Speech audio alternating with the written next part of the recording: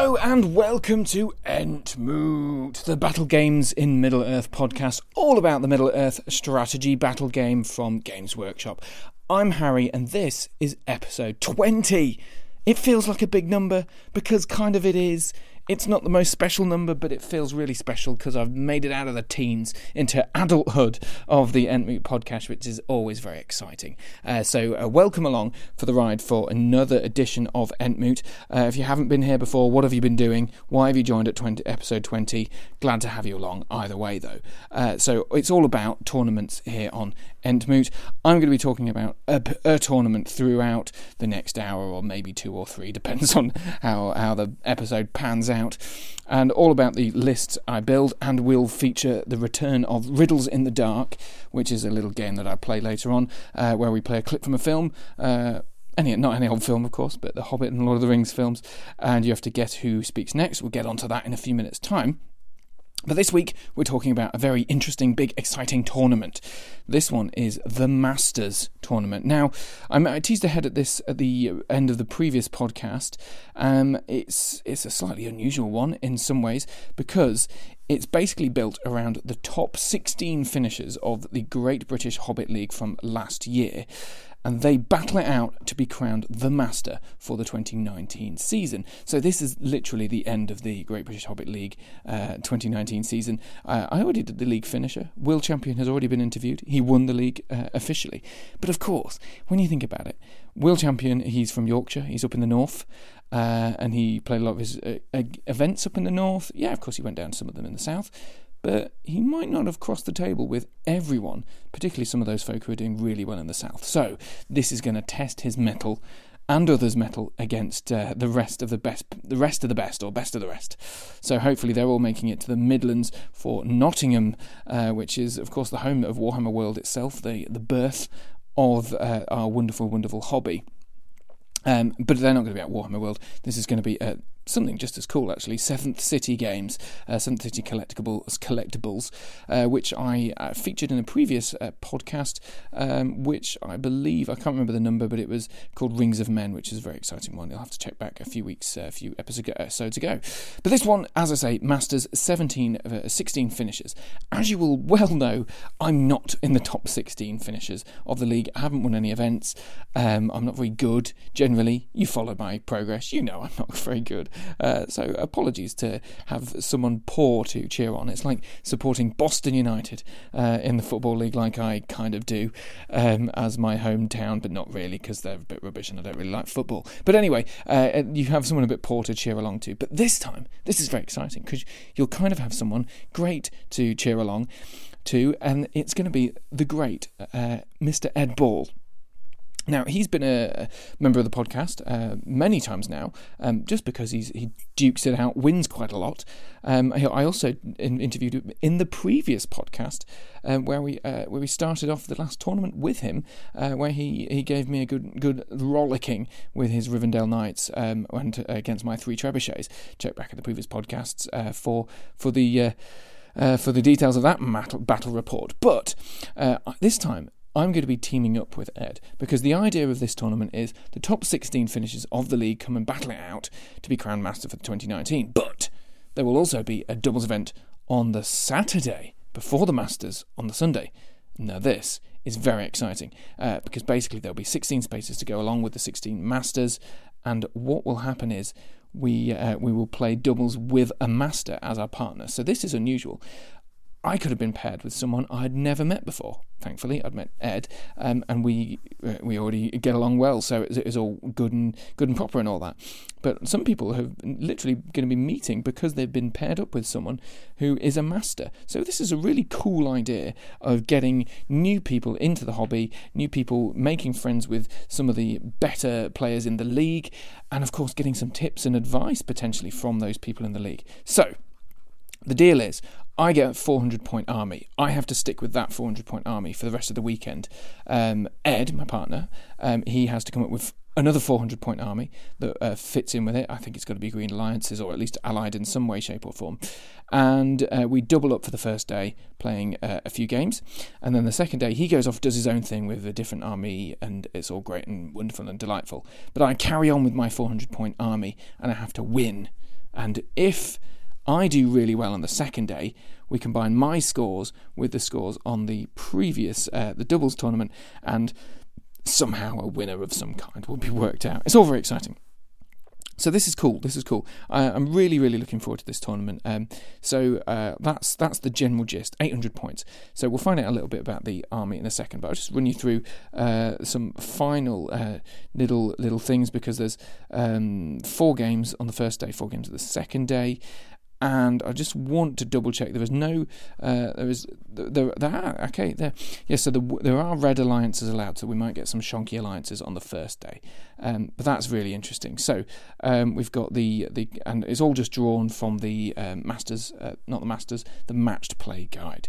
So it's all very exciting. We're all looking forward to playing this. So with that in mind, let's crack on and have a look at the armies involved, and then we'll maybe have a look at the riddles in the dark later.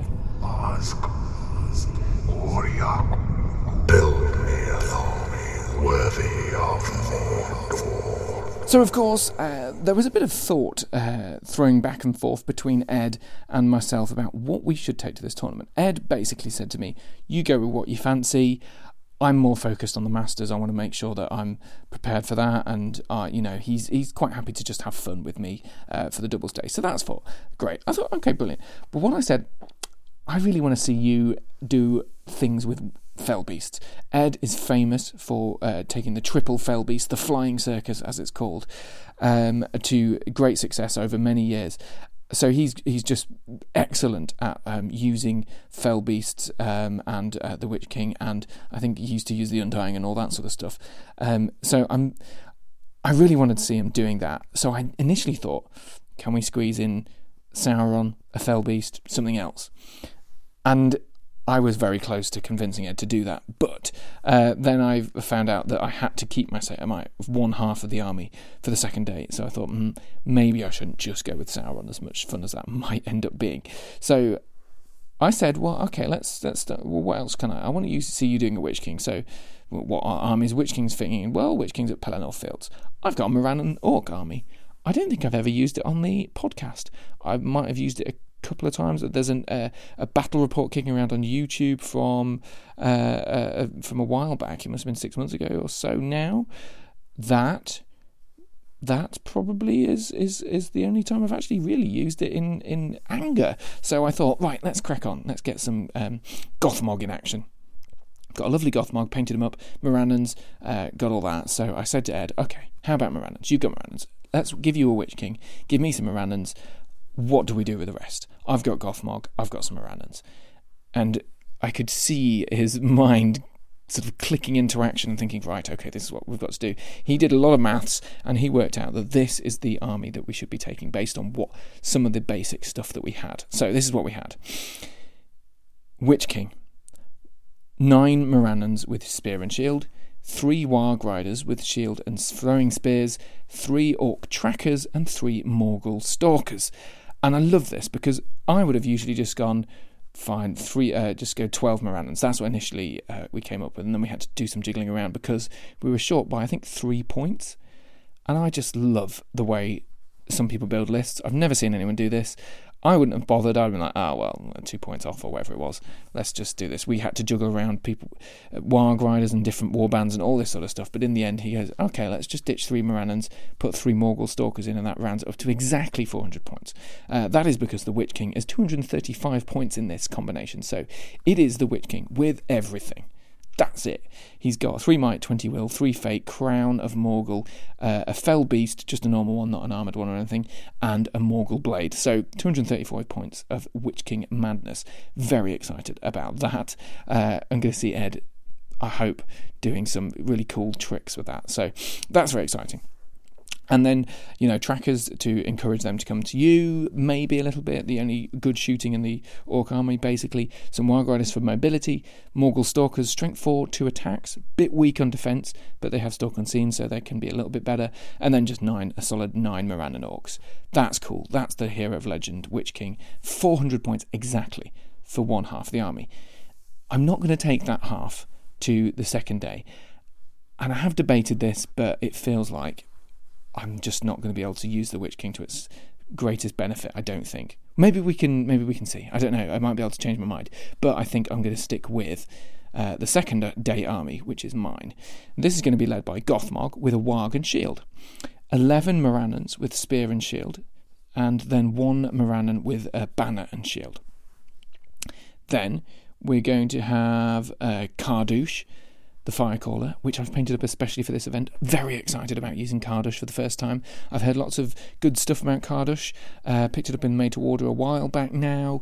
And I know Jasmine, who has been on the podcast before many times, has had great success with Kardush. I think managed to do some real damage to me one time with Kardush, sniping stuff away, which is really cool. So I'm looking forward to trying to use that. Although in a practice game with this half of the army, 400 points against some elves, Kardush rolled nothing but 2s the entire time. I tried to channel a Fury, spent two will points, got a 2 and a 1, spent my might on the thing, so I couldn't do it.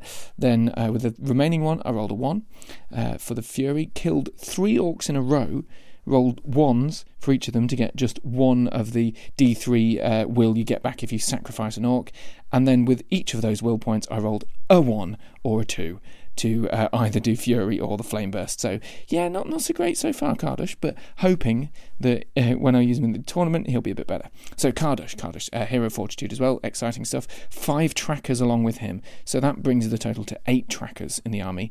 So 8 bows, not bad for a doubles. And then 2 Warg Riders with shield and spear, and 1 Warg Rider with a shield. So that's the army. Honestly, I don't really have a great deal of strategy and thought behind this, but I can see what Ed has done. I have said to Ed, Morannon Orcs, I've got Gothmog, I've got a Kardush, let's bring a Witch King, so I want to see you do that. And Ed has gone, right, okay, let's balance the rest of it out. We've got 6 cavalry, so we've got the mobility. We've got 8 trackers, so we've got the bows if we need them. We've got a solid 24, something like that, 24 models for the main battle line, including 3 Morgul Stalkers, which I'm intrigued about how they work out. So this, you know what, I'm really excited about this, actually. This could be really cool. This is the most normal battle line army, mixed sort of arms army that I've ever used. I always have some sort of fancy weird trick in an army, like, just Sauron and a catapult and then a few other bits, or just a Sauron and a Witch King and a few other bits, or Durin and 18 Hearthguard, or Durin and 5 Shield Wardens and 15 Hearth. These sort of things that are all kind of, oh look, I see your army, it's cool because it's got that a lot. This time I've got a mixed bag, so this is really cool. I've never done this before, so hopefully we'll have the mobility to capture objectives. We'll have the bows to encourage people to come towards us and to snipe at people, and we'll have a solid line of spear shields and a banner and a couple of magic-y people to do magic-y stuff with, and Gothmog to do other things like give people bonuses. I'm really excited to see Ed tutor me in how to use this army. I expect I'll be doing not very much on the first day and just watching him at work, but I'm really looking forward to it. And then hopefully second day he'll be able to tutor me between games, knowing who I'm playing against. That's the whole idea of this tournament. There's even extra few minutes sort of catered for between games, so that once people know what they're playing up against, the master can give the noob some ideas of what we should be doing. So I love this idea for the tournament. I love the concept. It's so cool. I can't wait to give this a go. So without much further ado, I'm going to head off to the tournament. But first, it is time for Riddles in the Dark.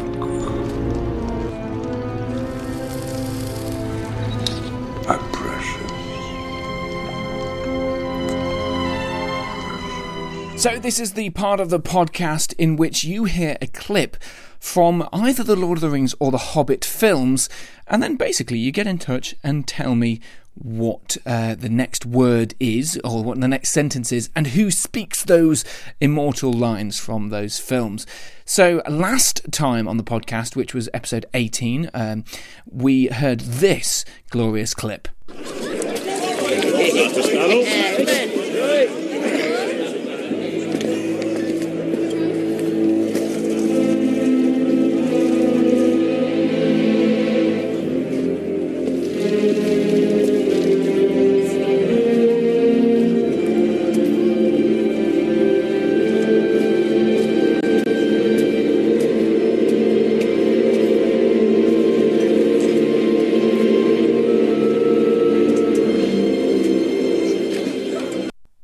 Now, you've been getting in touch on entmootpodcast@gmail.com to let me know not just about the Riddle in the Dark, but a couple of things. So I'm going to just have a run through some questions.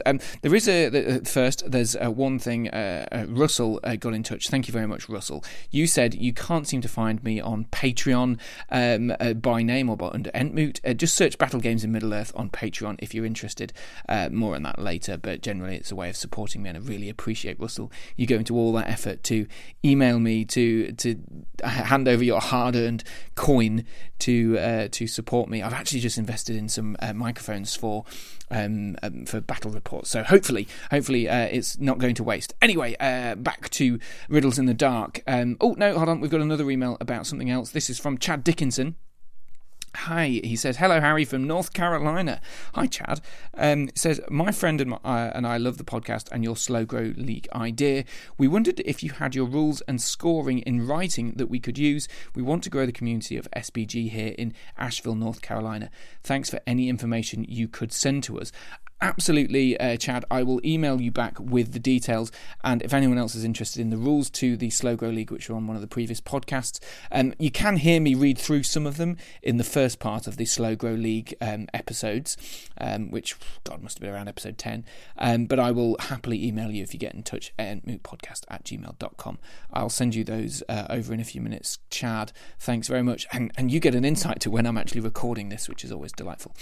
Okay, so let's go back to the Riddles in the Dark. This is what we really, really want. So the who is speaking the next lines in the podcast? I'm going to read through the emails and disguise it. So if they're correct. Alex Wright has been in touch from across the pond as a terrain maker, Wright Terrain Studio, Wright with a W, and is a big fan of Entmoot. Thank you very much, Alex. A shout out to your stuff. It's nice painting while listening to your tournament adventures, he says.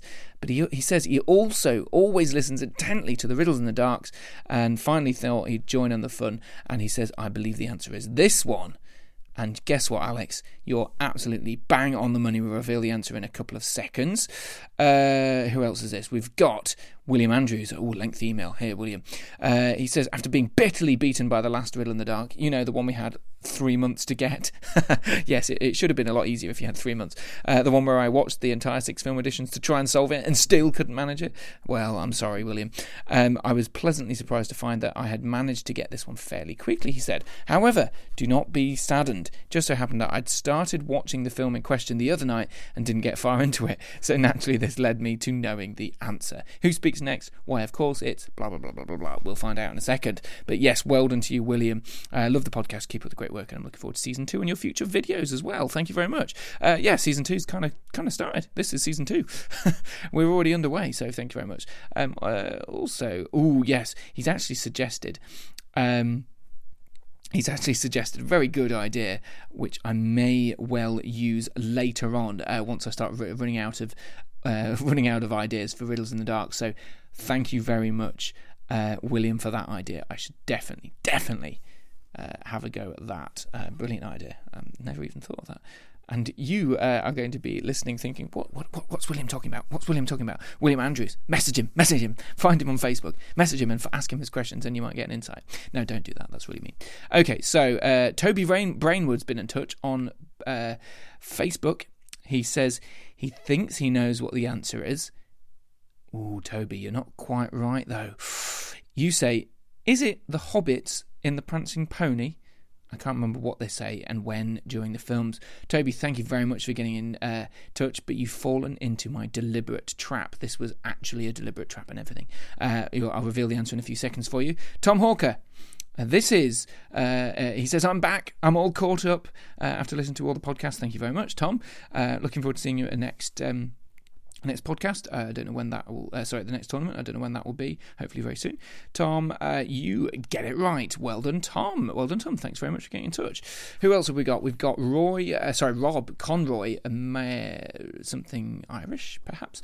I'm not going to attempt to pronounce it. Maigheoc. How would you pronounce that? Get in touch. Rob, thanks very much for getting in touch. Apologies for being mean about your second name. It's probably a delightfully traditional name from wherever you're from. You said, finally got one, though. I've been trying to answer these riddles almost since the start, but so far have never solved it in time to get an answer in. Well, I'm really glad you got this one. And yes, you are right. You are dead on the money. Well done to you, Rob. Thanks very much. And now to Dan Broxholm. Now, Dan, I think you've gotten many of them correct, and you're certainly not out of the ordinary here. You say, hopefully catch you at the Battle of By-Walsall. It's actually Walsall, near Birmingham. By-Walsall, Bywater. It's all very clever. Battle of By-Walsall. I'll be there in a few podcast time, so check out for that one. Looking forward to... I think I've met you in the flesh, have I? I don't know, Dan. Maybe I have. I meet so many people in the tournaments. Anyway, Dan, you get it correct, and of course the answer is the person who speaks next is Gandalf, and he says, mind if I join you? And this is from The Hobbit, not The Lord of the Rings, so Toby, you fell into the trap, but this is definitely The Prancing Pony, but it's Thorin arriving at the Prancing Pony in The Hobbit. I think it's the second Hobbit film. I can't remember which one it is now, but either way, this is the clip.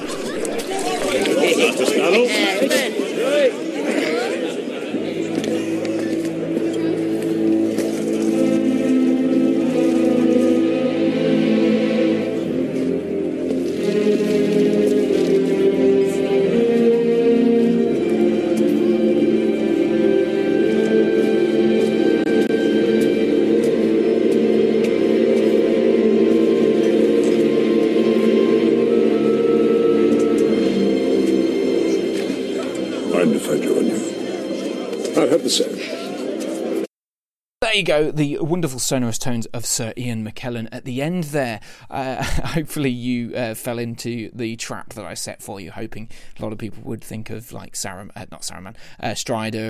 or maybe the Hobbits generally in the Lord of the Rings Fellowship of the Ring. But no, it was Sir Ian McKellen, it was Gandalf the Grey. So now on to this week's riddle. This is the small clip, so all you have to do is let me know who you think speaks next and what they say. Yes, that's right. Yes, very, very short this week and a little bit garbled. A little bit painful sounding. This is the clip again, so all you need to do is tell me who speaks next. Alright then, if you think you know the answer, get in touch with the podcast. entmootpodcast@gmail.com is the email address. entmootpodcast@gmail.com. You can also send in a message to the Facebook page, or you can find me on Facebook probably. Search me out, send me a message. I'll endeavour to send it to my email address. But I always check my email address just before I make a podcast. So the best place to send it to is absolutely entmootpodcast@gmail.com. And I will reveal the answer in the next podcast, which should be a few weeks' time. Desolation of Stockport. So I think that's the first week of April. So a couple of weeks before the next podcast. Sorry, no, not first week of April. Second week of March. So actually, not as many weeks as I'd think. Anyway, that's when the answer's coming up.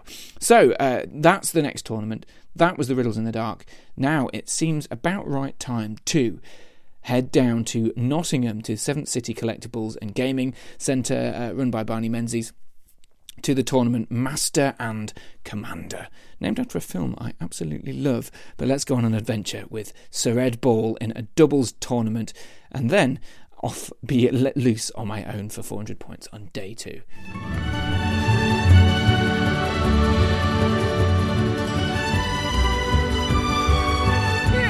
Mr. Bilbo, where are you off to? I can't stop, I'm already late. Late for what? I'm going on an adventure.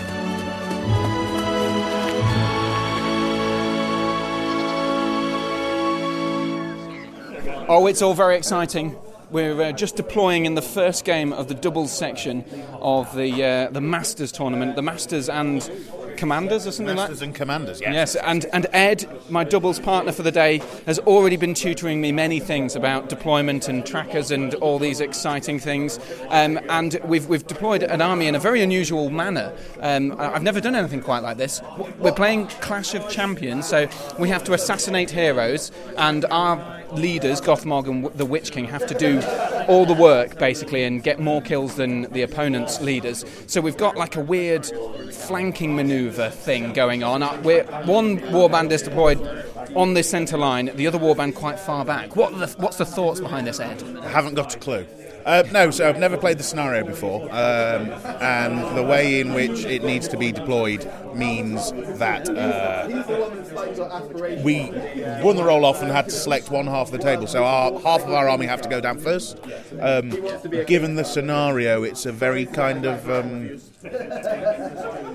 not difficult. It's interesting. It's the brand new Scenario 4 from the doubles in the... Matched Play Guide. Match Play Guide, yeah, the brand new Match Play Guide. So we've kind of hedged our bets a little bit by almost deploying the first half kind of defensively, and then seeing how the first half of the opponent's army was deployed. We've then kind of taken a bit of a gambit. And the gambit, because the first half was Suladan and a load of archery guys with some Serpent Guard in support, and the other half is half trolls, and now we've got a load of half trolls in our face. Is this a good thing, or have we cocked up? It remains to be seen. However, it might work in our favour, given, again, we might lose the whole half of the army. However, playing the scenario could work out in our favour because it's a kill race between leaders. And we have a Witch King on Felbeast and a Gothmog, and they have a Suladan and a Mahud King. And there's one thing I know, Harry. It's that a Witch King with 20 will has got more will than a Suladan and a Mahud King. So we kill those dear darlings and then have a Witch King go, oh look, here's some Harad boys, and do some chopping. And then that's the scenario win. Exactly. Right, let's see what happens. We'll come back after the battle and see how that strategy pans out. So, game one of the Masters and Commanders, and it's not gone too badly, Ed. We'll have a chat with our opponents in a second, but the plan kind of worked out. Yes. Excellent. Right, so let's say we've got Jakob. You're the master, Jakob. Can you just tell us your half of the list? So my half of the list is the surprisingly thematic, especially for me, Serpent Horde with Suladan, Raza, some Serpent Guard, Haradrim Warriors with bows, and few cavalry models. And the other half of the list? Also quite thematic. It's a Mahud King and a Mahud Chieftain, and then 8 half trolls and 5 warriors with spears. So when you saw our army, did you sort of think that you were having the upper hand? How did you think you were going to fare in Clash of Champions, Jakob? Well, you have a Witch King, so we knew that we need to get some luck and to get some resists on 6s to have a chance, and that's how it ended.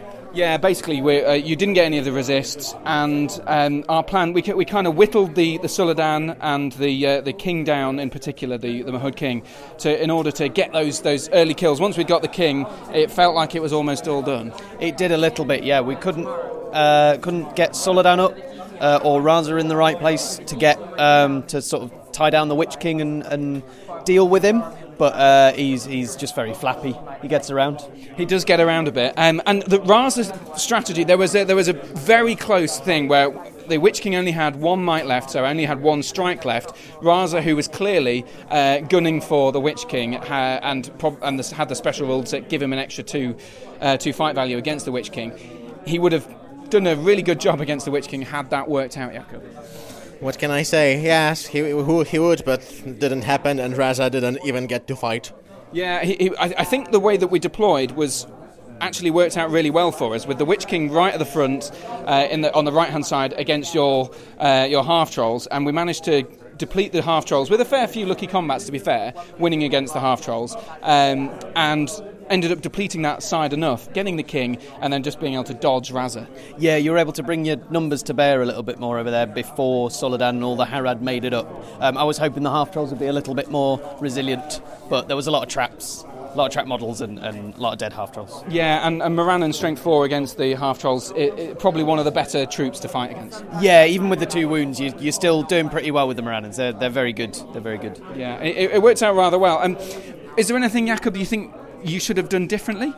Yes, rolled more 6s, probably, or taken something else for the specific scenario. I think in other scenarios it would be a bit better. Yeah, Clash of Champions was really a tough matchup against the Witch King and a Gothmog, and all the magic, Ed. It felt like our magical superiority won us out the game, really. It's a facet of the game which, if you're able to bring to bear and the opponent's got nothing in response, it gives you that tactical edge and gives you options. And options are always good things. There was a really cool move that you settled on in the very last turn, which ended up meaning that we got the 9-0 rather than a slightly less big victory. You used a Witch King dismount off the Fell Beast. Yeah, it's something I've done before as long back as 2016 at Ardacon 1. If sometimes a 60mm base is a little too big, you have the option to not have a 60mm base and still achieve the same effect. So dismounting off the Fell Beast into Suladan, not great, but he was trapped, he was transfixed. So it meant we got extra attacks and ended up killing him in the end, which was great.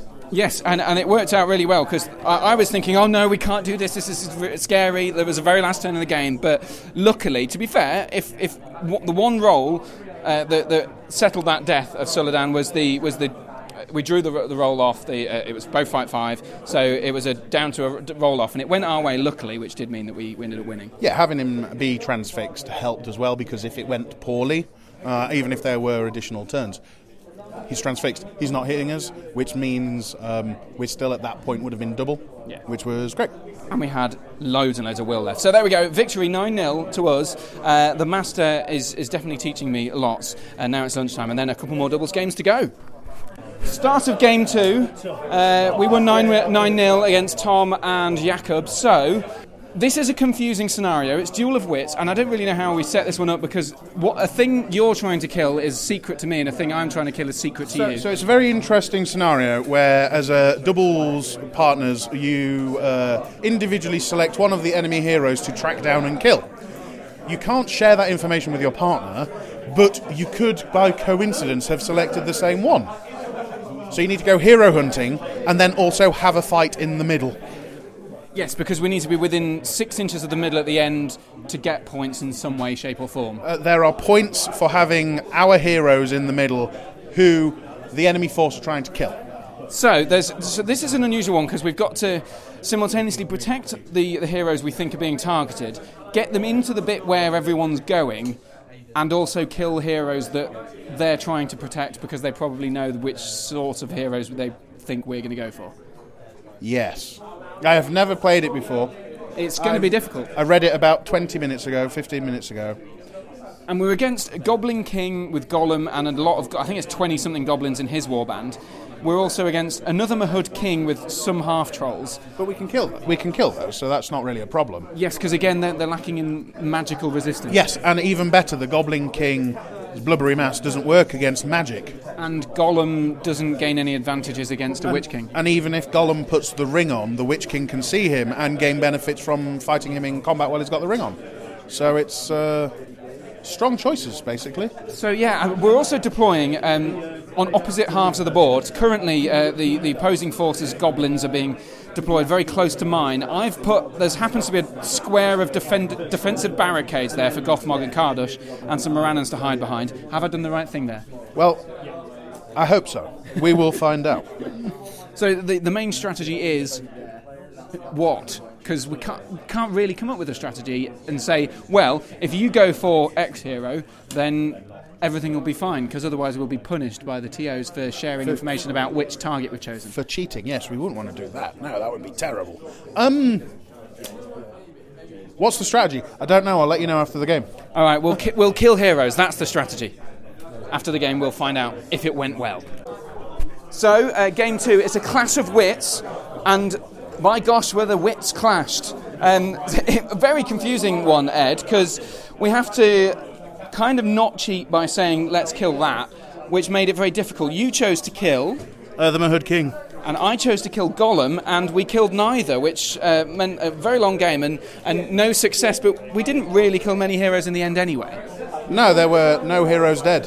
So it is. Gothmog was dead, but Gothmog didn't count for anything in this. In the end, that's true. But it became quite a difficult one, Aaron, didn't it? Because your Goblin King and his massive amount of about 20 or something goblins deployed very close to me. So did Matt's Mahud. So it meant that you were kind of really close to me at the start and bearing down. Yes, it was. I mean, first turn, the I had the weight of numbers in goblins. March sent forward, hoping to try and trap his force in the corner, and the Mahud come up round the back, hopefully. Like I say, my target was Kardush, and so was Matt's, so we was trying to trap him, basically, but...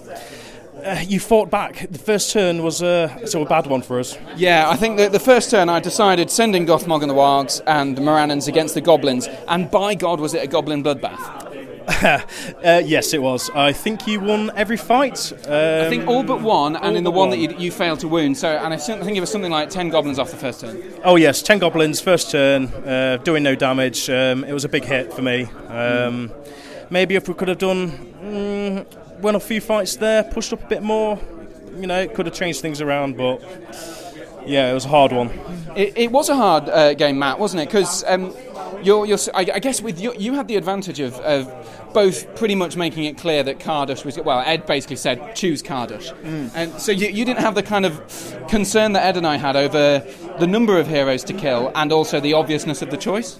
Yeah, absolutely. I think that we had a lot of low fate, low will heroes as well, which was quite good for an army that can sort of do magic.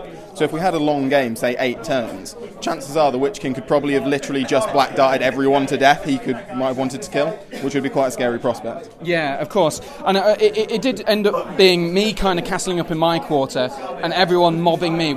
I guess because Kardush was your target, you had just decided, right, we're going to go for him. Yeah, it was quite a tricky game because the way the movement worked, both Ed's army and my army basically didn't do anything. I think Ed had 1 turn of combat with his troops. I had sort of 2. Whereas the Goblin Town and your half of the Mordor sort of did the brunt of the heavy lifting. But we did a decent job sort of hiding Kardush. He kept sneaking around the edges. I think he only got 1 flame burst off, which worked, and did kill a goblin and free the Witch King for what I guess was a Hail Mary move of, right, let's get the Mahud King in the last turn, which almost worked, but you ended up winning the roll-off. Yeah, I managed to roll the 6, and then so did you guys, and then it came down to the 50-50. I think it was quite a good game in terms of the 50-50s, because I think they basically fell about half and half. But it was one of those ones where it's a bit awkward, because you got the ones in the first half and then we got the ones in the second half. And often the ones in the second half of the game can be a lot more meaningful because that's when people are lower on might, lower on fate. Things might just die if things go badly, whereas at the start you might sort of be able to tank it. But it did feel like once the first few turns had gone and my Mordor force was churning through goblins, it felt, oh, right, okay, we're really winning here. But then once everything started clashing and mixing up with the heroes who were involved, it became a much more of an uphill battle.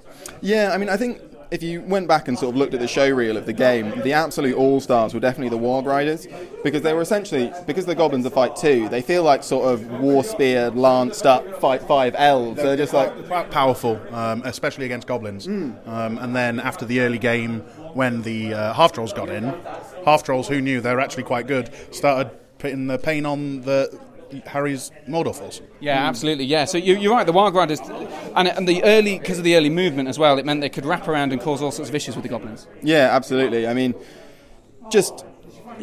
Morannons are very good at killing goblins. Yeah. Very, very good at killing goblins, and very good at not dying to goblins as well. What do you think to the scenario? Because I mean, I think it's the sort of thing that actually is kind of counterintuitive to the whole idea of doubles play. I don't think I liked it because the whole point of doubles is you're working as a team, and this is you're kind of meant to not do that, otherwise you're cheating. Yeah, I mean, I like conceptually the idea of this sort of like secret objectives. Yeah, the problem with it is the deployment is absolutely terrible. Because what happens is, if you alternate deployments like you did, this is always going to be exactly how the deployment goes. One of you is going to deploy in a corner, then we get to deploy next, and we go next to you, and then your partner is just going to have to schlep it across the board. Feels a bit like Storm the Camp in that regard, where if you were lining up in the middle, or maybe starting sort of half on, or sort of 3/4 on, something like that, I think this would be a really great scenario because you'd actually get to play with all your models. But ultimately, like, Ed only got to play with the Witch King. Yeah, that was literally it. I was going to say, actually, and I'll talk to Ed about this. That was one of the main advantages we had, in the sense that the biggest hero on the table was one that could move 12 inches a turn and could be joining the fray very quickly. Witch King's good. Yeah. Magic, good. Yeah. Low will, no magic, enemies bad. Yeah. I enjoy the Wraith. Matt was quite good to point out that maybe 20 will is a few wills too many. How many did you spend? We spent 7 will. Yeah. But in the end, we managed a 2-1 victory. We broke the enemy, and we both had banners. So really, it was just down to the breaking. There was a sense at the end that Matt felt that we could probably get another turn in if we went quickly, and so that as it gets sometimes in a tense game, it becomes a bit fraught, and people say, slow playing and all this. I don't think we were actually playing deliberately slow. I certainly wasn't. It was just in a doubles game. There's a lot more discussion to have between people. I think it's fair to say that the match play guide that's come out recently is brand new. It's probably the first tournament I'm aware of where we've used those scenarios, and the scenarios are very well written, and particularly this one takes a lot of tactical nous. So there is that back and forth, which happens, and doubles games do take longer. I enjoyed the game, I enjoyed the scenario. I think at my next doubles tournament I might read the doubles scenarios from the match play guide prior to attending. And building the army, because they're quite good and actually put a fairly decent tactical sort of level there that needs to be overcome if you want to sort of do well and not get steamrolled. I've got goblins, I've got a mummock, I'm going to walk all over you. Well, it's worked out well so far. We've got 2 wins under our belt going into the third game. I mean, and our VP difference isn't great. We've not got a massive number, so we're probably not on table 1. How do you fancy our chances going into the last table? Do you have an idea of who we might be playing? No, I haven't read the other 4 scenarios that we might be playing, so I haven't got a clue. Nor do I. Let's find out in a few minutes' time exactly what's going to happen. So the final game, top table gaming here with Ed.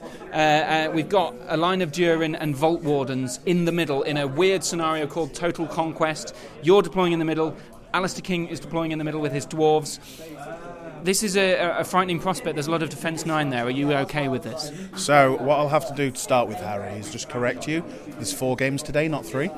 So it's not the really? It's not the final game. Oh, I thought it was. And unsurprisingly... It's 3 o'clock. It's 3 o'clock. Unsurprisingly, I read this about 10 minutes ago. It's a domination variant with a Maelstrom kind of deployment for some armies. Me. And then other armies and forces set up in the middle and do some fighting. They are Defence 9. Which is tough. And Strength 4. Which is strong. And we are Strength 3 and 4. Which is not so great. We do outnumber them, though. And we have cavalry. Yeah, maybe, for a while. Some cavalry for a while until they get killed. So there's 3, and throwing spears. But crucially, we do have a Witch King on a Fell Beast with a lot of magic and will. For now. For now. So this could go one of many ways. At this point, we might win, we might lose. But we also might draw. We could draw. We're not going to get a draw. All right, let's find out what happens after this game, and hopefully my guys all come on at the same time and all in. So the final, third game of the day, Ali. You're leading Joe and your army, dwarves and Rohan, against the Witch King and all that stuff. This is an unusual scenario. We had to start in the middle. The Witch King in the middle with Durin. This is Total Conquest. Scenario 2, page 33 of the book. I'm not going to read through it all, but Ali, do you think it was a good thing that Durin ended up in the middle against the Witch King as opposed to another way around, i.e. Gothmog in the middle against Durin? Yeah, it was probably the ideal for both of us in the sense that neither of us got massively screwed over, and then neither of us also had a massive advantage. So it's probably the fairest way to begin the game. Yes, and then from then on, we kind of proceeded to be very lucky in terms of killing your your Vault Wardens, but then also losing most priority rolls, which was a difficult one to manage. So yeah, basically the game went in the completely opposite way it should do when you think about it, is the dwarves died really easy and couldn't kill much, but then they were quite good at manoeuvring around the board on one priority a lot. Yeah, it was a bit of a weird one, and the fact the scenario sort of meant that my contingent of the army came on really far away, because it's a Maelstrom battle deployment. They're slowly slopping up the board. Your half of the army, Joe's half of the army, the Rohan contingent, obviously not a bad one to be schlepping up the board because it engaged quickly. Yeah, the manoeuvrability of the Rohan and the ability to quite easily kill Morannons when they charged pretty much saved my Dwarven bacon in that game and sort of helped us in the scenario. because of where we won priority lot, we could stop the Witch King easily getting onto the Rohan guys and getting a hurl, which then basically meant that Rohan could be Rohan and do Rohan things. What do you think we did badly in this game? Because we lost 7-1. I think you used your might too much, because it was pretty early on. If we won priority, we were always going to be moving first and you couldn't challenge it. And we also had spare might even for a long time, even if we lost priority, to get the hurt move off for free. Yeah, Gothmog spent 2 might to up a 2 from a 4 to get on the board, which I think was a bad idea. Yeah, and I like the Witch King used some might where I personally wouldn't have to kill a random warden. Yeah, which I mean at the time you didn't know that all your manners were going to kill the Vault Warden, so possibly thought that they weren't actually going to go down, but I actually agree, and those I'll be happy to say were both Ed's decisions, and I think probably killing Vault Wardens was a good idea, but maybe if we'd knew where we were going to end, I think Ed was hoping that a few things would happen. I would get a Durin kill off fairly much quicker than we did. But we kept losing some priorities, which didn't go away, which meant that we couldn't get the magic off, which meant that the combat against Durin just took far too long. Yeah, no, it's one of those weird ones where I personally wouldn't. It's not necessarily a wrong decision as it panned out. It may have been. But you don't know how dice are going to roll until you roll them. And then it was a weird one where it's like the Witch King could have died really early a couple of times, but I couldn't really roll higher than a 4 or 5 with Durin with about 18 dice initially, and then it meant that the Witch King got away without being trapped. But no, it was a weird game in terms of just how things weren't happening as we would expect them normally. Absolutely, it was a fantastic game though to play against Ali again, and that means you're cruising up to table 1. We're sort of heading down to mid-table obscurity. Thank you. Cheers. Final game of the doubles, Divide and Conquer or No Escape or some crap like that, and it's the 4th game. I think it's No Escape. No Escape, Ed says. Scenario 1.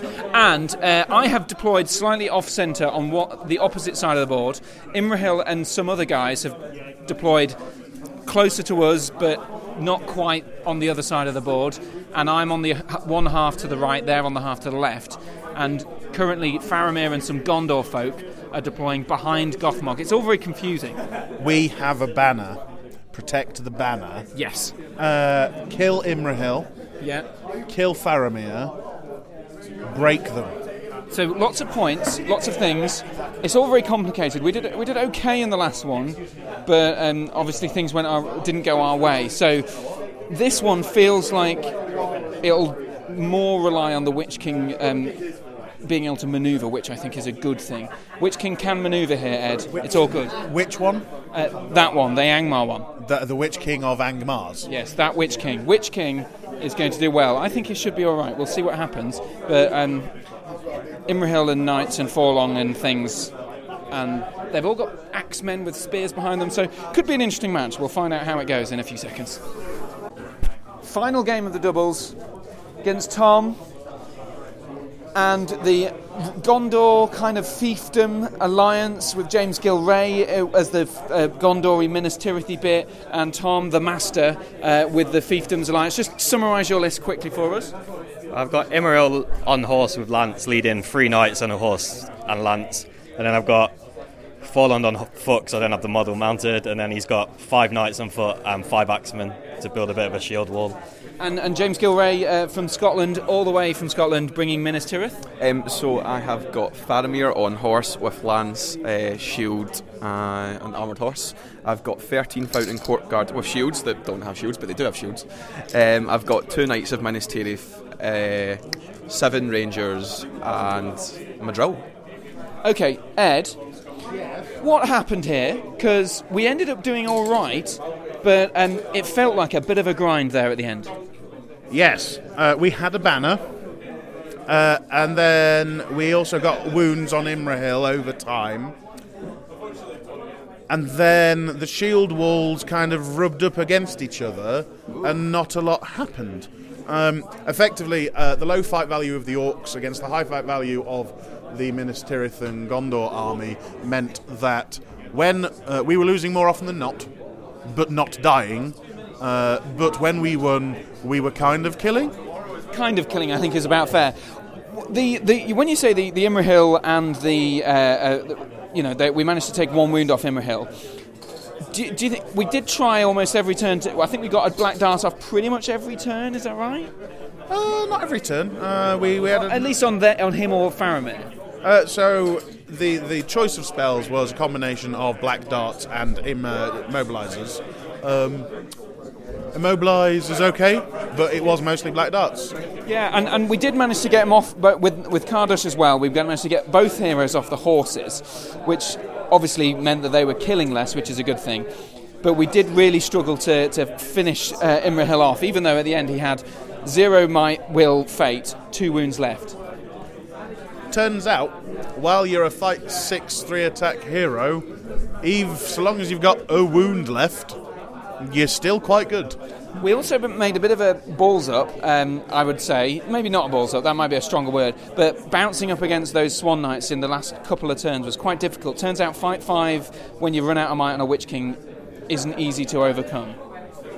It would have been better if I hadn't have forgotten it when I charged them in the first place. Yeah, and that was a bit of a frustration. But in the end it worked out because we were just one off breaking. And just managed, just by I think the courage of one warg, and maybe the fluffing dice of Madril and things like that, James. So literally, there was Madril, no, it was 4 dice I had at the end of the fight to kill 1 orc. If I'd rolled 1-6, we would have won 5-3. So it was actually a much closer game than I thought it would be, but it was a total grind and it went down to time. So no, it was really close and good game. It was. I think what we did do well, though, we castled up. There was a big a line of between a house and a load of walkways on a Lake Town style board.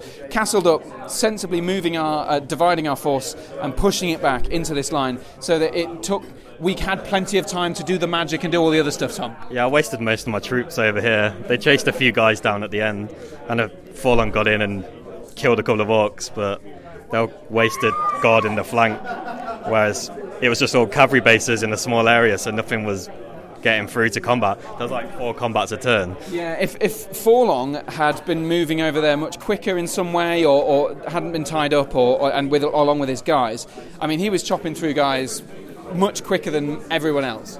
Well, apart from the turn he got immobilised and just stood there drooling, but the turn he did actually fight, killed a couple of dudes. Yeah, and he was left with the most might in the end. I think he ended up spending 2 might to kill someone at the end. Yeah, he used his last 2 might to win the last fight in the last thing to kill 2 guys, which did nearly win us the game. But not quite enough. It was close. And then you wouldn't have really done that in a situation where the game was going naturally. Obviously, we didn't finish the game naturally, so you probably wouldn't have killed those 2 orcs. You probably would have lost and took a couple of wounds, probably.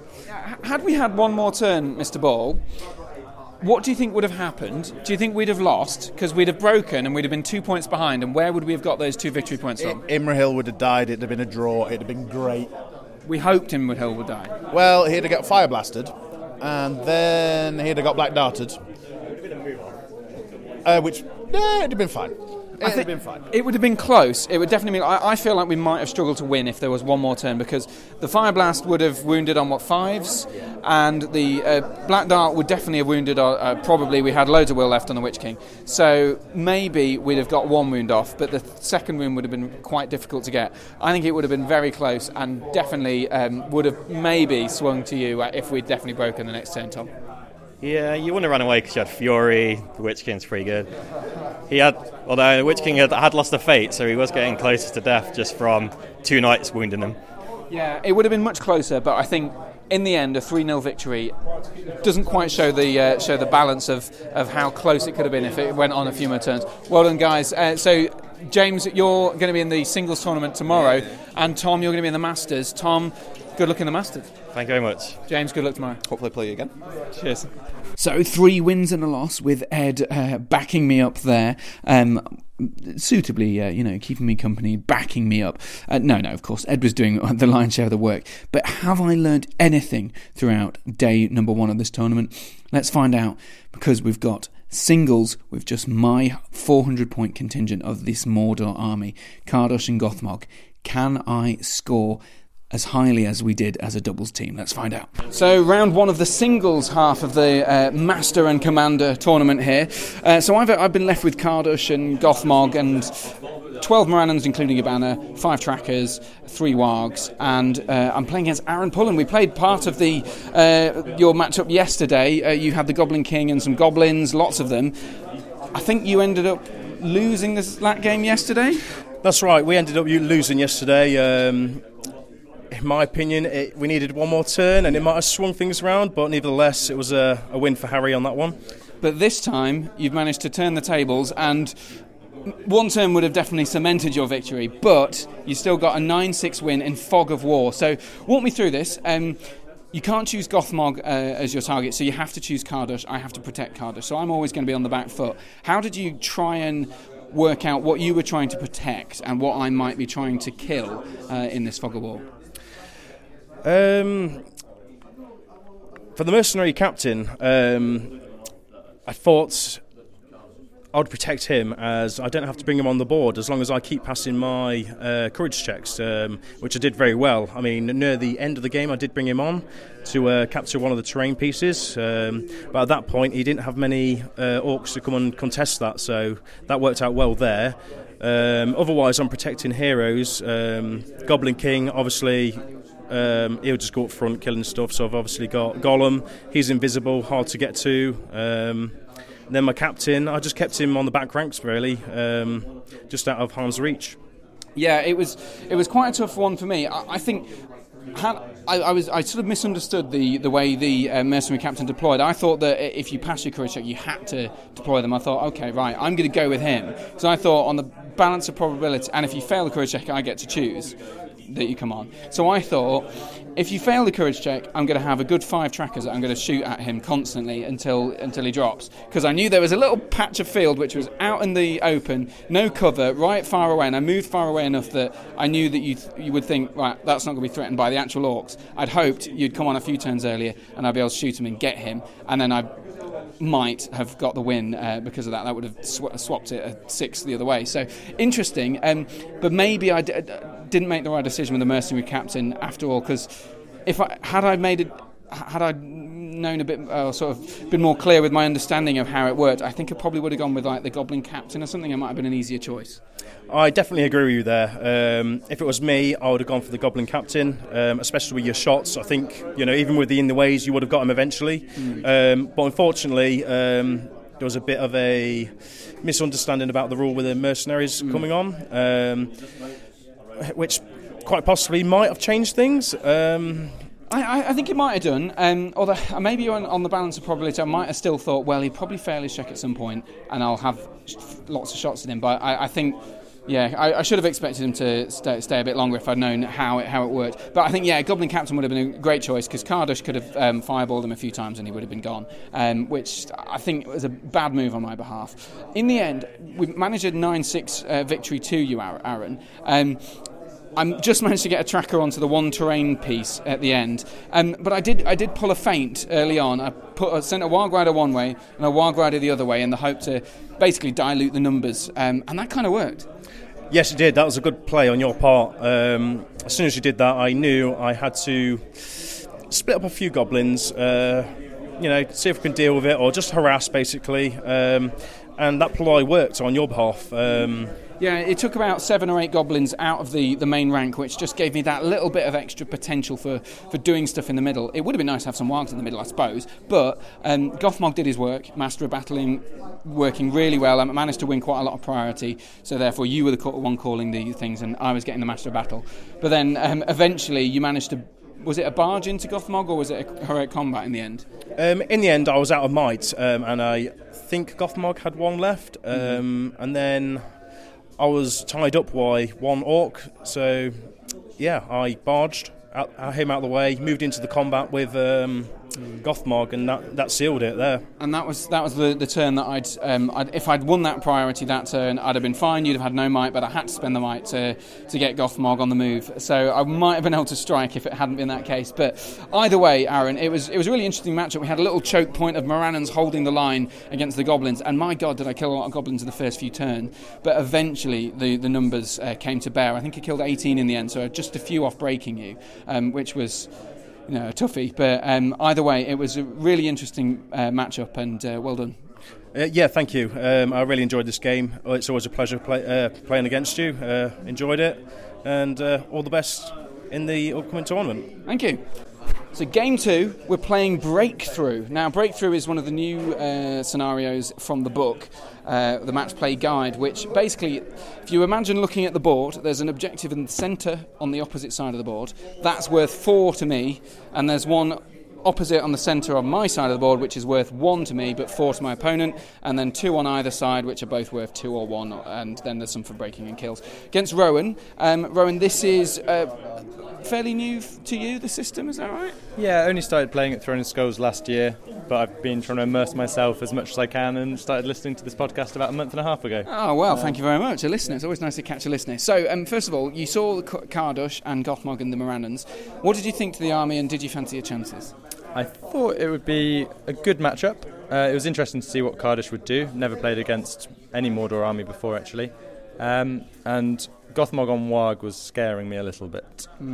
Yeah, he has the potential, because you've got Lurtz and Gorolf, and a sort of smattering of about, was it 4 or 5 Berserkers, and then Pikes and a few Uruk-hai guys in there, as well as 5 bows? 6 crossbows, yeah. 6 crossbows. That was the scary thing for me. The 6 crossbows is never good, especially, as you say, with a mounted hero. Fairly early on, you sort of shot through stuff to try and get to Gothmog. Actually, I think you were trying to get to Kardush, weren't you? And then you ended up hitting Gothmog's Warg. I think that's the only good thing I did in the game was shoot at someone far away. So the first in the way would have been for Gothmog. Whereas if I shot at Gothmog directly, I would have had a couple of in the ways for him. And I luckily hit Gothmog and took out his Warg on turn 1. Yeah, that was a really good start for you. But it's fair to say the dice didn't repay your good start there.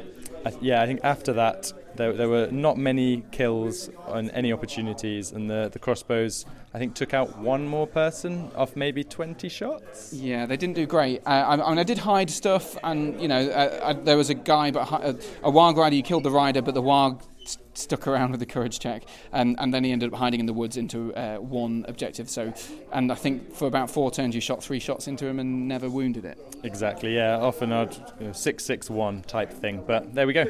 Yeah, it was. I must say it was really unlucky. I don't think you played anything particularly badly. There were no massive errors on your behalf, and I don't think I played it particularly excellently either, because there were, as you say, the Gothmog was in a place where he got shot. I did pull off some nice heroic moves with Gothmog and Lurtz, but I think a lot of the time, because I had priority, you were spending your might on moves. I had the Master of Battle, and all of those seemed to go my way. I don't know whether they all did. I think maybe all but 1 out of 10. Yeah, I think I got 1 heroic move roll-off and no priorities after maybe turn 2. Yeah, it was pretty awful for you in terms of luck. What did you think you would do differently if you could, to try and maybe get a few different VPs out of it? Yeah, I think you're right. We were discussing, I put my crossbows up on some terrain which could cover pretty much all 4 objectives. In hindsight, perhaps I would have deployed them lower down so that I could have moved them forwards to, as soon as I was outnumbered with Lurtz's warband over on the far side, I could have tried to bring those over to use in combat rather than shooting with them. Yeah, and you lost one because in the attempt to go down, he fell. He rolled the 1 to jump and then rolled a 5 to kill him on the 1-inch jump. Yeah, so it was at least 1 inch, wasn't it? But either way, it was. I think I always wouldn't worry that because especially with Uruk-hai armies, you've got fight 4, strength 4 troops that are, although they've got crossbows and they're very good at shooting, and they're good at injuring people, maybe they would be more useful elsewhere. But you make a good point that they covered all of the things, and maybe if you had a bit of a more fair share of the dice rolls, it might have done a bit more damage. I certainly would have lost that Warg that was taking one of the objectives, and some of the main objective that I was aiming for, I only got on the very last turn. Fully with a march after Kardush blasted someone out of combat, so it was an 11-0 to me. But I feel like I don't think that's particularly reflective of the bad luck that you had. Yeah, well, it is what it is. I had all my good luck yesterday and was in the doubles tournament with Jay as my partner, which was a great experience, and we ended up winning that, which was more Jay than me. But yeah, we got very lucky in our final sort of game yesterday, so get some bad luck today is fine. What do you think about the format of the tournament? Because obviously, Jay Clare, I don't know whether he ever really plays doubles, but he probably does occasionally. But right over the rules, what's he like as a teammate? He was excellent. From game one, he was taking lots of time to teach me things, talk things through with me, and basically just mentor me throughout the day. So we decided to take an army list, which was Isengard yesterday, which is the one I'm going to be using at GT next week. So it was a great opportunity to see how Jay uses Saruman to do lots of clever things and pick up a few tips. And I'm guessing that you sort of very rare for people who are just starting the game to straight up team up with the writer of the rules. It must be quite an experience. Yeah, definitely. So a couple of months ago, Barney posted on the event saying that 2 people had dropped out, and would I like it if anyone wants tickets. So I asked him, saying, have the pairings already been done? And he said, no, they haven't. So I joked, saying, so there's a 1 in 16 chance I'd get paired with Jay? And he said, yes. So I said, all right, let's go for that. Let's have one of those tickets. And then when he told me I'd been paired with Jay, I had to ask, saying, is that a coincidence, or was it because I asked? And he said, no, it was pure luck, and he made him chuckle when the pairing came up as well. Well, I can imagine. Have you had a chance at some point today to ask him about the FAQ? Why did you change it so suddenly, Jay? Come on, have you been pestering him about rules questions? Your questions from one of your recent podcasts was on my mind, but I did not ask him about that sort of thing. Fair enough. He was giving me enough advice in the game that I didn't think it was my place to start asking him work-related questions. Yeah, I don't want to upset him if he's partnering up with you to screw up your chances of winning the tournament. Well, either way, Rowan, it's been a pleasure playing with you. I wish the dice were a bit more reflective the outcome was a bit more reflective of the bad luck. But either way, it's a pleasure to play you, and good luck in the rest of the games. Yeah, thank you. I'm sure we'll have a rematch in the future. Fingers crossed. Great. So game 3, and we're playing Divide and Conquer, an interesting one from the Match Play Guide, new one. Lots of the new ones coming up for this tournament, and it involves you deploying half of your army in one corner and the other half in an alternating warbands between that and the other corner. So I'm playing against Darren, and Darren, do you want to just run through what you've got in your army first of all? Yeah, so I've got Denethor and 5 guards of the Fountain Court, 7 guys with shield and spear. Then I've got Hurin, and he's got some guys with shield and 5 rangers. And then I've got an Avenger Bolt Thrower with swift reload. So 3 warbands, which made it interesting because you've got to deploy. You've got to split up your force, and your bolt thrower ended up coming on one corner. Was that a deliberate choice? Yes, it was. I didn't want to have my warbands sort of split up, and I knew you had March, and I thought you could potentially get at one of them, the weaker one, with Gothmog. So I wanted my army together, and I wanted the bolt thrower essentially on the other side. The other thing is, if I have the bolt thrower with a warband, the way all the terrain was with all the houses, the warband would be in front of the bolt thrower and it wouldn't be able to shoot. So I wanted the bolt thrower to try and get sight lines on the centre objective while my army came from the other side, so that if you didn't go for the bolt thrower, I could shoot you in the back, and if you did, then you'd be delayed. And exactly that happened. So I got some advice from Ed, the master, tutoring me, and he said both Gothmog the bolt thrower and also avoid the bolt thrower. So I was left torn. At first I was sending Gothmog in to try and take out the bolt thrower on his own, but I knew I was going to have to cop a few shots in the first instance. So I ended up taking a couple of turns to move some guys in front of him to get in the way, because he was on his wag, he was going a bit quicker, so that basically I avoided the shots. Eventually I did close it down, and it took two turns of combat and heroic combat to get me into a position where I was actually able to threaten the 2 of the 3 objectives in the middle. Do you think that was the right move, first of all, sending Gothmog into the bolt thrower? I disagree with the Mighty Ed Ball, but no, I don't think it was a good idea. I think you ended up spending 2 turns hidden behind a house with Gothmog, and then you spent the 3rd turn with him behind friends, and then so you took and then it was the 4th turn you charged, the 5th turn you finished it off and heroic combated away. So you spent 5 turns and a point of might. And I think if you'd spent that point of might on a march with that warband, then it would have been in the centre, and we would have had whereas when I got to the centre then before you, which I thought was never going to happen when I saw the sort of matchup. So I think the bolt thrower is tough because it's such a psychological threat and it's going to shoot you in the back, but no, I don't think you should have gone for it with as much as you did.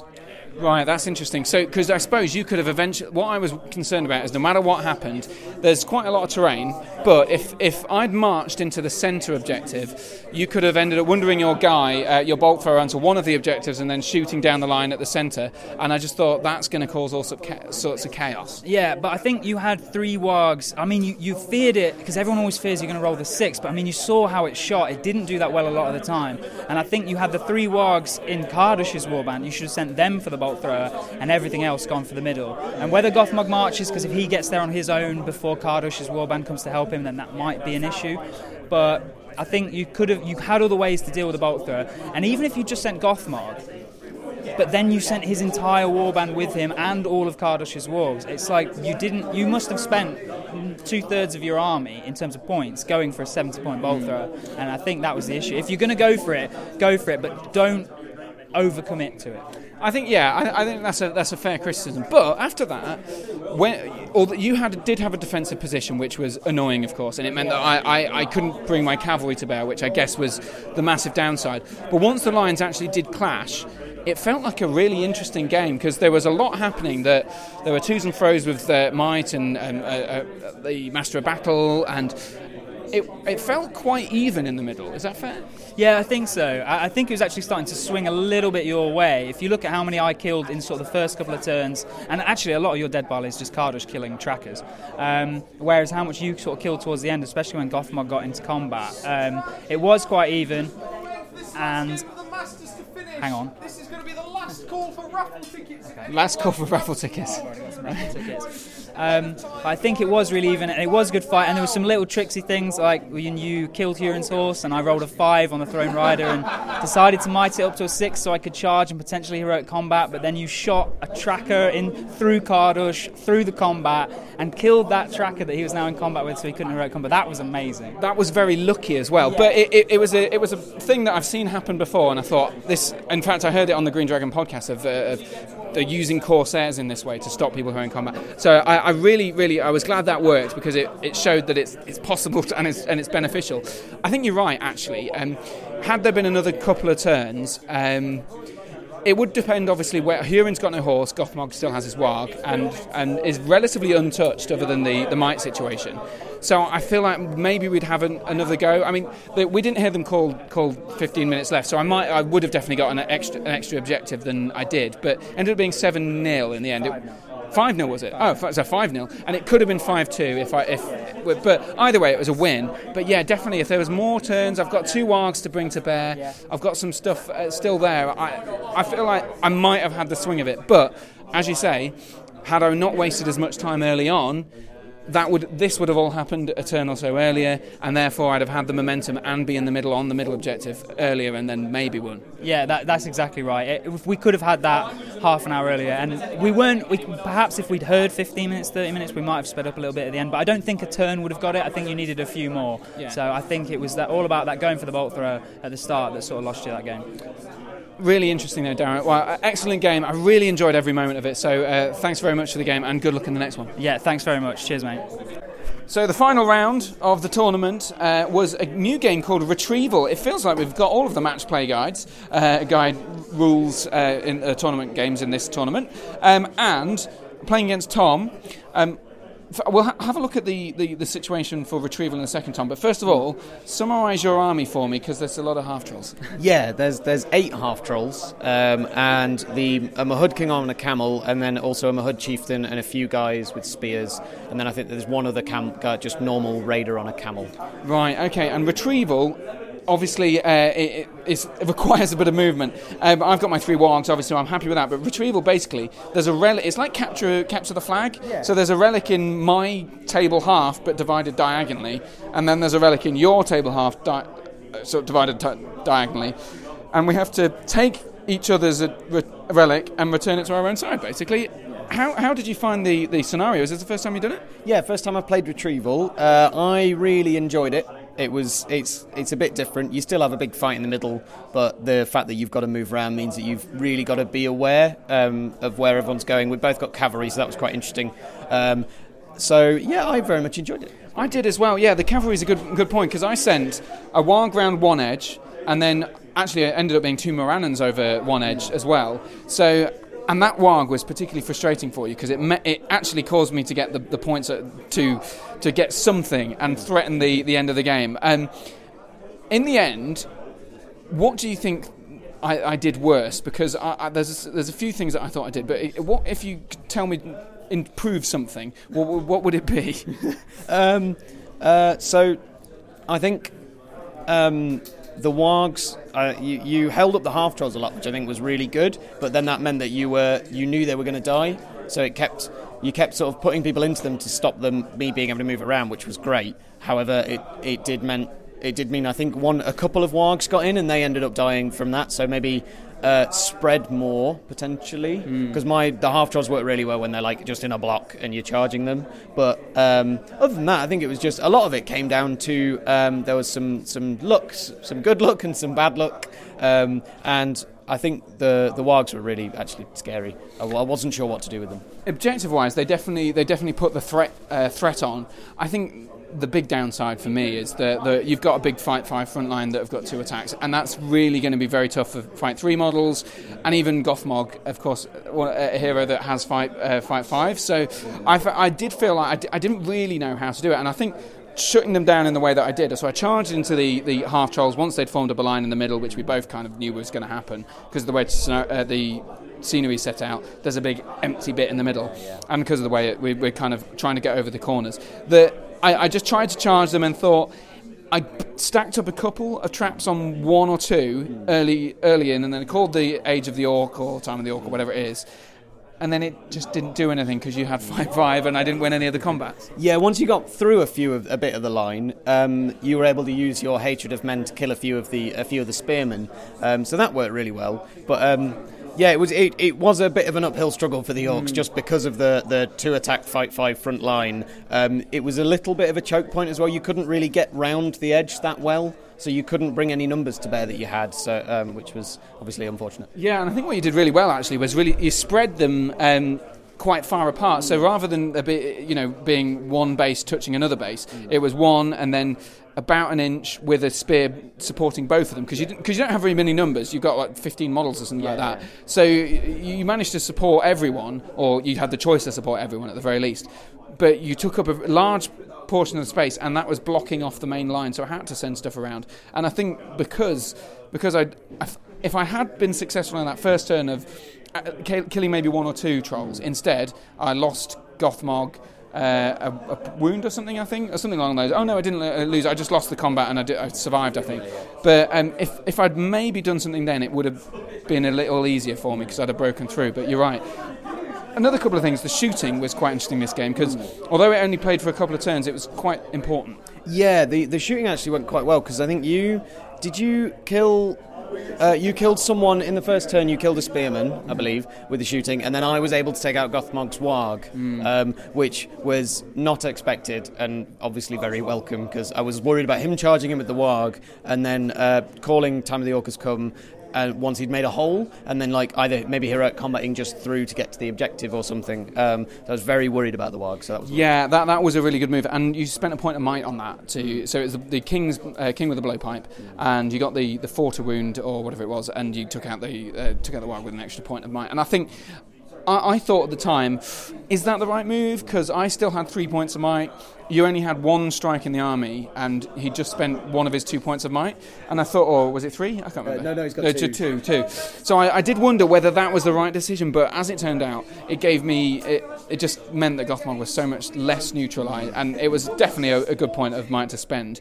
But it was a really, really interesting game because there was lots of little movement things that, like you say, just tagging people, which I think for beginners, anyone who's new to the game, this is a really key thing to be able to do, is to go, right, I'm going to tag him so that he can't move into the good stuff. And then Kardush and Gothmog slowly cracked through eventually and did get right next to the objective, which a warg had gone to, got picked up, then died because he failed his courage check.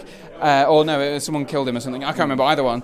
But then they got there in the end. But of course, that was kind of too late by then because you'd cracked through absolutely everything else and you've got your guys on my objective. Yeah, it was a fun game in terms of positioning, and especially since we've both played with some very good players earlier on yesterday in the Master and Commander portion, and I was trying to kind of like bring the positioning that my partner Jakob had tried to like teach me. So that was quite fun. We both had fairly low numbers, but we both had quite a few different threats from various places because you had Kardash and everything. So it was quite nice trying to apply that, and I think we both did pretty well.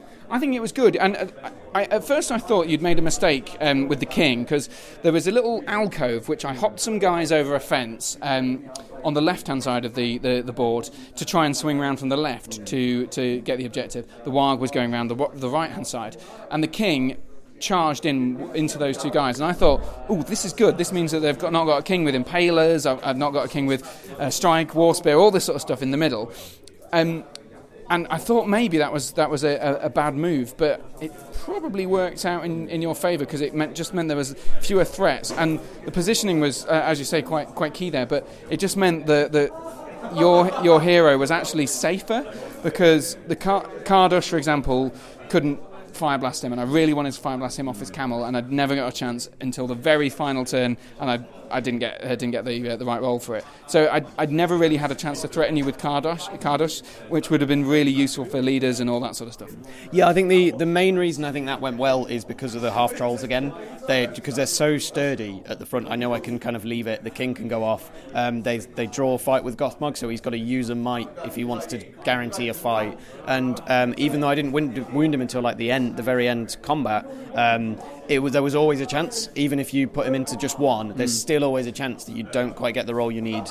And the half troll's able to just wound him. I think there was a couple of times where I nearly wounded him. I won the fight against him. And also I'd played someone earlier who had done a similar thing with Gil-galad, and I thought that's a really interesting way to use like a fairly big hero. Obviously the Mahud King's not quite Gil-galad standard, but of just like, I know they were going to be an issue and I couldn't really afford to bring anyone else back, and you tagged my other camel rider, so I thought, well, the king's going to have to do it. It sucks a little bit, but it worked out okay in the end. I think that's something that you might not normally think to do, because the instinct, certainly for me, is that get Gothmog into the line and help churn through troops, but because you've got such a strong front line of half trolls, you don't need to do that. Your line is solid, and at least this way, when you're sending the king in to get those two Morannons, it's not going to go pear-shaped, or it's much less likely to go pear-shaped. So he guaranteed those two kills. It meant the objective was more safe, and then of course he can then rejoin the fray and perhaps mop up once your trolls have already done some good stuff and cleared out the trash. Yes, I think he worked really well, and then the bit that maybe where it started to go a little bit wrong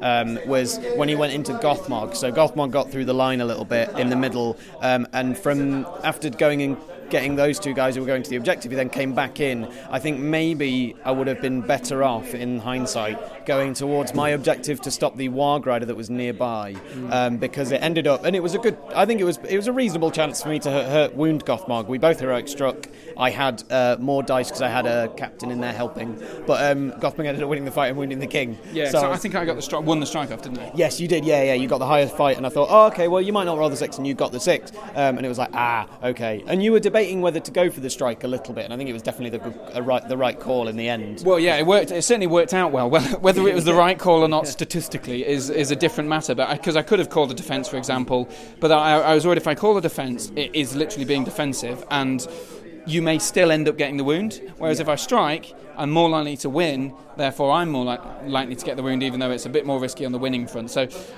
I think probably statistically I don't think I made the right choice, but it still worked out. Well, yeah, true. But then I know you were worried about, because it was your last point of might. Yes. So that was the other worry that you had of, whereas there's a chance later on that if I go into him again, I might try and strike, for example, and then you could get the Master of Battle once. Yeah, that was the thing. If I heroic defence, then I know you're not going to bother doing anything, because you're not going to bother striking when you're wounding on 6s, whereas if I strike, I know you're probably going to strike back. That means nobody's got might. We're all sort of on even keel. So either way, Tom, it was a fascinating game. I can't remember the score in the end. It was 7-1 or 2? I think you got 2, because you did move the objective, and you wounded my leader, so I think it was 7-2 in the end. 7-2, yeah. So this one's slightly odd in the sense that I moved the objective, I get one point.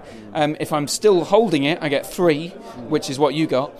And then there's various different other points for other things that we won't go into. Anyway, so there we go. Retrieval, final game, and actually 3 or 4 of them today have been over the weekend have been new scenarios. How have you found them? Yeah, I really enjoy them. I like the fact that there's something else to do rather than just 2 battle lines hitting into each other. That might be because the troops that I decided to bring, the sort of fairly odd army, was they work well independently. As long as you're not broken and they run away, you're fine. Yeah. So I quite enjoyed having some troops over here and some over there, and like lots of little fights going on. Well, Tom, thanks very much for the game. Well done on the win. No, thank you very much. It was good.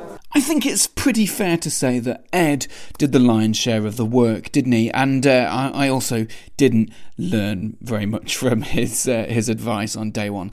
I think, to be fair, if I had the Witch King instead of Kardash and Gothmog, I might have been able to do some more tricksy stuff that I'd learned, because most of the learning points I felt from day one were actually involving the Witch King. So maybe I should have thought more carefully about that and taken that. Having said that, it's also worth noting there's nothing as good in this game as actually having an experienced player showing you how to do things rather than just making your own decisions. So even simple little mistakes soon pile up and lead to the devastating loss that we faced.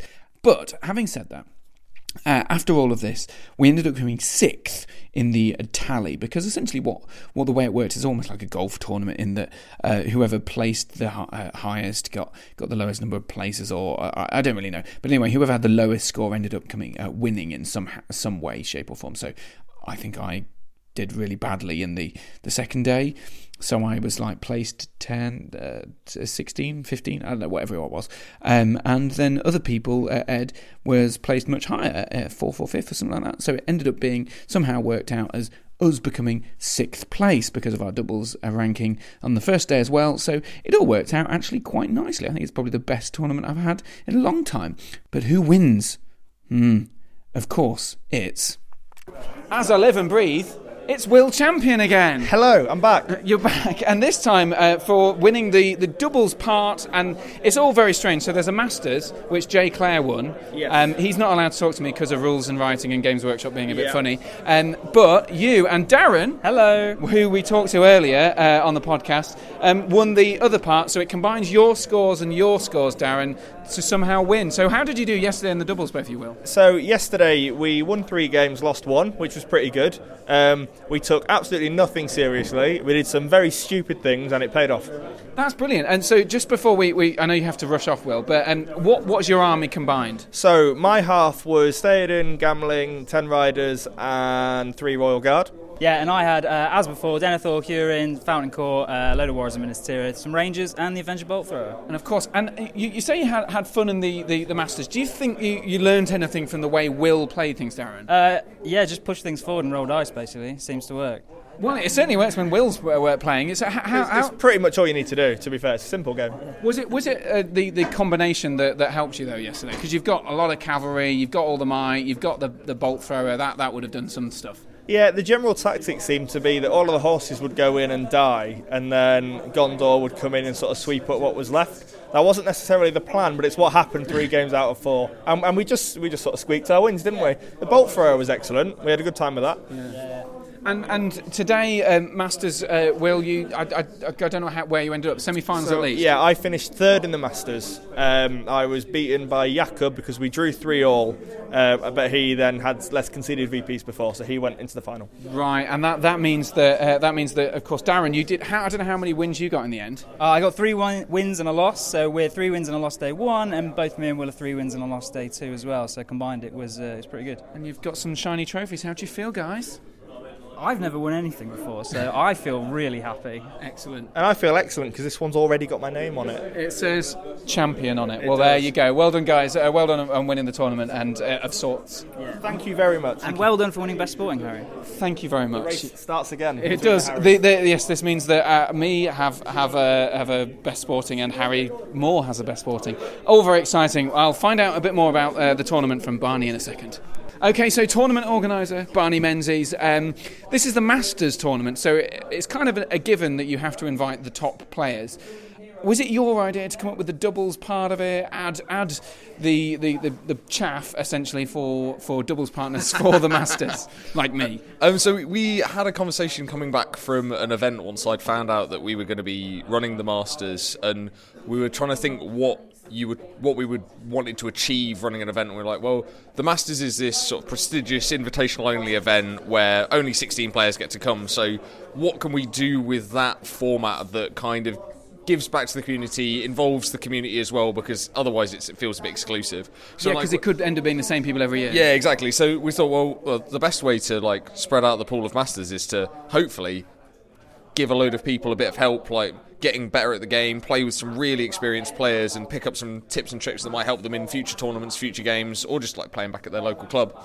Yeah, and it worked really well. I must say I really enjoyed the first day playing with Ed, because I'd never seen Ed sort of work in minutiae in the same way. When you're playing against someone, you focus on what they're doing, but also you're more perhaps thinking about what you're going to do in response, rather than what would I do differently and what have they done that's going to achieve us things and what could we do next. I think it adds so many different dimensions to the game.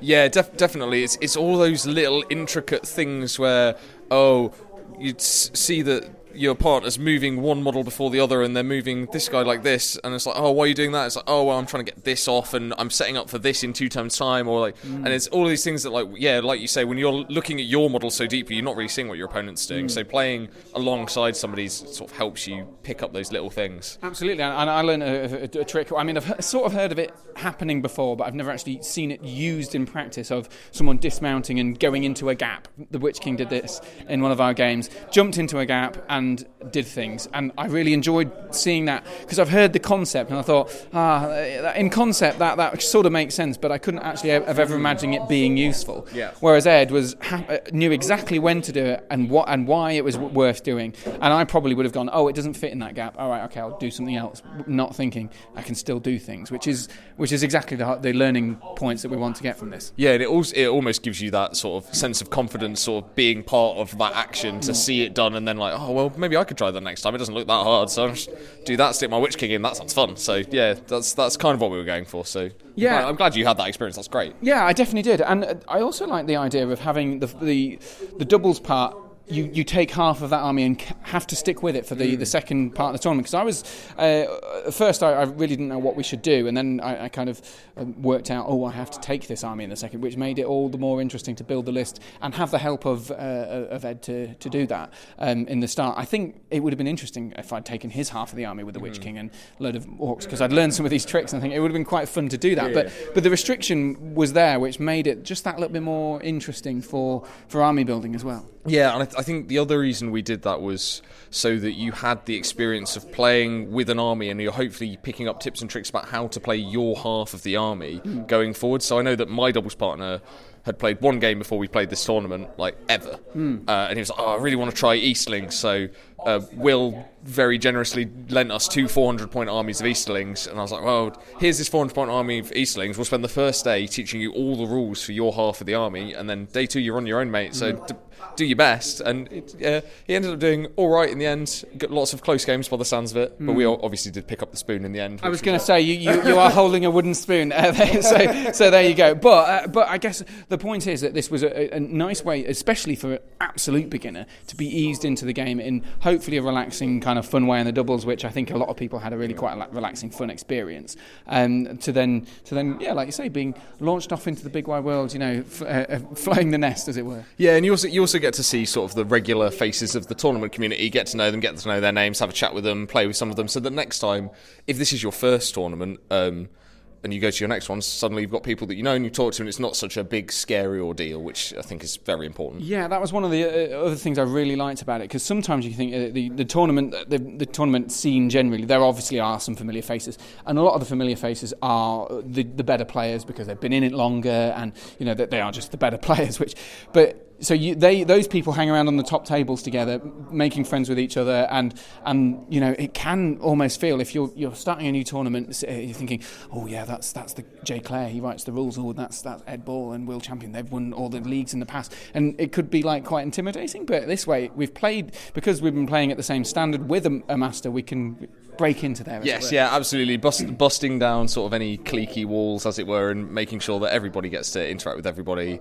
Everyone goes to the pub afterwards, has some food, and that's kind of the bit of the hobby that I enjoy the most, is the social side and hanging out with people who have sort of like-minded hobbies that I do. So that's what I wanted to encourage out of my event, is the bits that I enjoy from the hobby. Well, it's a cracking idea, Barney. Thank you very much for organising tournaments. It's been brilliant. Thanks very much. So there you go. Thank you very much to Barney, of course, for organising the tournament. Great idea. Masters and Commanders. What a sausage of an idea. Absolutely brilliant stuff.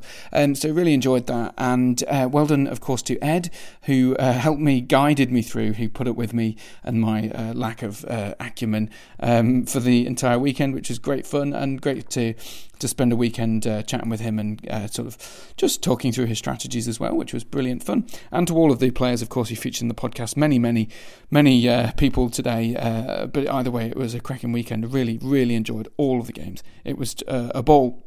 And maybe that's why I did get a most sporting vote again, which is always very nice. So thank you very much to everyone we played. You made it as fun as hopefully I made it for you by the sounds of things. So it's good. So thank you very much to that. Couple of little housekeeping notes. I've mentioned a couple of times about a video coming up on my YouTube channel. It's very soon. I'm very excited about it. It's going to be good. You're going to really enjoy it. It'll be coming up hopefully before next weekend, which is to me the second weekend of March. So keep your eyes out. But I mean, it's taking a bit of time to edit. So there's that coming up. That's very exciting. Lots of stuff on my YouTube channel, Battle Games in Middle Earth. If you're interested, head over to Patreon at the same name, patreon.com/battlegames in Middle Earth. That's like a request system. You can sign up to that, and you get a chance to talk to the podcast, support the podcast. I've been investing in things, especially for the videos on there and all that sort of stuff. So do head over there if you're interested. What else is coming up? Lots of tournaments coming up. Grand Tournament is coming up this weekend. So if you're listening to this on release day, then you'll be just ahead of the second weekend of March, which means Grand Tournament is this weekend, so hopefully you're enjoying that. If you're heading there on a drive to the Grand Tournament, good luck. I'm also doing a live stream with two of the artisans of Middle Earth, fantastic painters who have won the Grand Tournament or the Throne of Schools, and I think both perhaps, Best Army Awards. So really big competition there for Best Painting, and Scott Whitefoot and Andy Hamblin are both excellent painters. I'm going to be talking to them in a live stream on the Facebook page, Facebook Live on Great British Hobbit League Facebook page. If you're a member of that group, join it and search my name and you'll be able to find it. So Harry Parkhill. Hopefully you'll be able to find it by the time you listen to this podcast. If you're listening to it very keen and eagerly, then it might even be tonight. So there's that Grand Tournament coming up. Then after that, there's the Battle of By-Walsall. Not Bywater, but By-Walsall at the end of the month. That's a GBHL event. I am going to the Desolation of Stockport, though.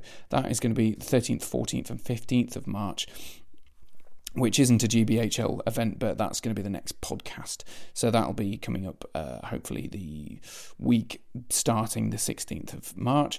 And then coming up, we've also got James Gilray is running a tournament in Scotland. So I think one of James Gilray, who spoke to him earlier in the podcast.